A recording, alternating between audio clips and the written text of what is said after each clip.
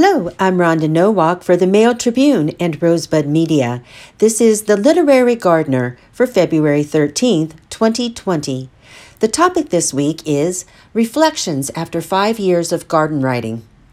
To write as one should of a garden, one must write not outside it or merely somewhere near it, but in the garden. Frances Hodgson Burnett, 1849 to 1924. This month marks 5 years that I've been writing the Literary Gardener column.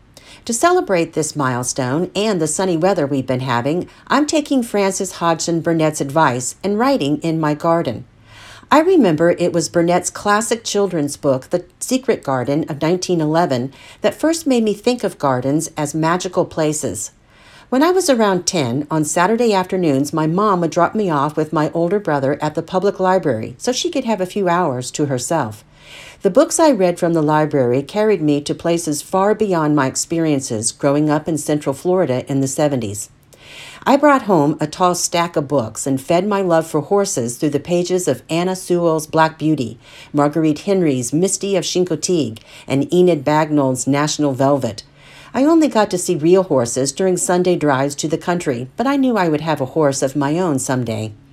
My dad grew a vegetable garden in our backyard, and I enjoyed helping him tend his lettuce, tomatoes, and cucumbers. Our work side by side made me feel closer to him. But I didn't think of gardens as particularly enchanting places until the week I added The Secret Garden to my pile of library books. Through the pages, I stepped into Burnett's English manor garden, walled off and long since locked and neglected, right alongside her heroine, Mary.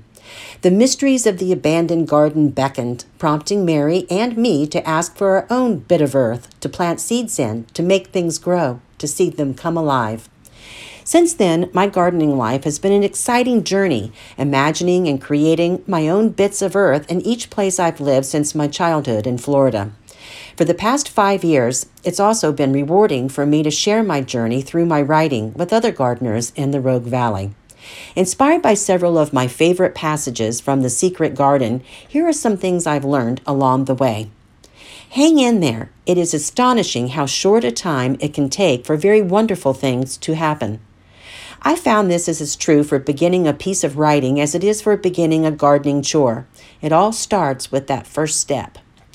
In the garden, there was nothing which was not quite like themselves. Mary and her friends came to understand their connection to the natural world and thus their connection to each other. It's a special gift that gardens give to all gardeners.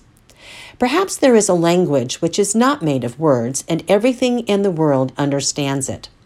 My garden speaks to me if I take the time to listen. My challenge each week is to transform what I hear and understand into words. If you look the right way, you can see that the whole world is a garden.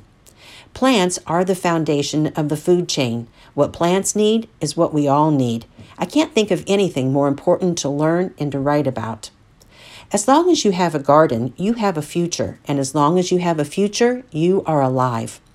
Gardeners are the ultimate optimist. So are garden writers. However many years she lived, Mary always felt that she should never forget that first morning when her garden began to grow. It's the springtime high all gardeners experience. It's what keeps me coming back for more gardening and more garden writing. And the secret garden bloomed, and every morning revealed new miracles. My gardening and my writing about gardening has become less about what I do for the plants and more about noticing what the plants do for themselves and for me. Everything is made out of magic, leaves and trees, flowers and birds, badgers and foxes and squirrels and people. So it must be all around us, in this garden, in all the places. When I was helping my dad in his vegetable garden as a kid, I didn't see the magic all around me. But then I read The Secret Garden, and I saw Mary's bit of earth sprung from the imagination and pen of Frances Hodgson Burnett. Her book opened my eyes to the magic of gardens and gardening, and so have the countless novels and nonfiction books I've read since then. I've been drawn to particular titles at different points in my gardening life, and the books I've chosen have shaped my gardening practices and experiences. Thank you for reading and listening to The Literary Gardener. And that's it for this time. Thanks so much for listening, and happy gardening.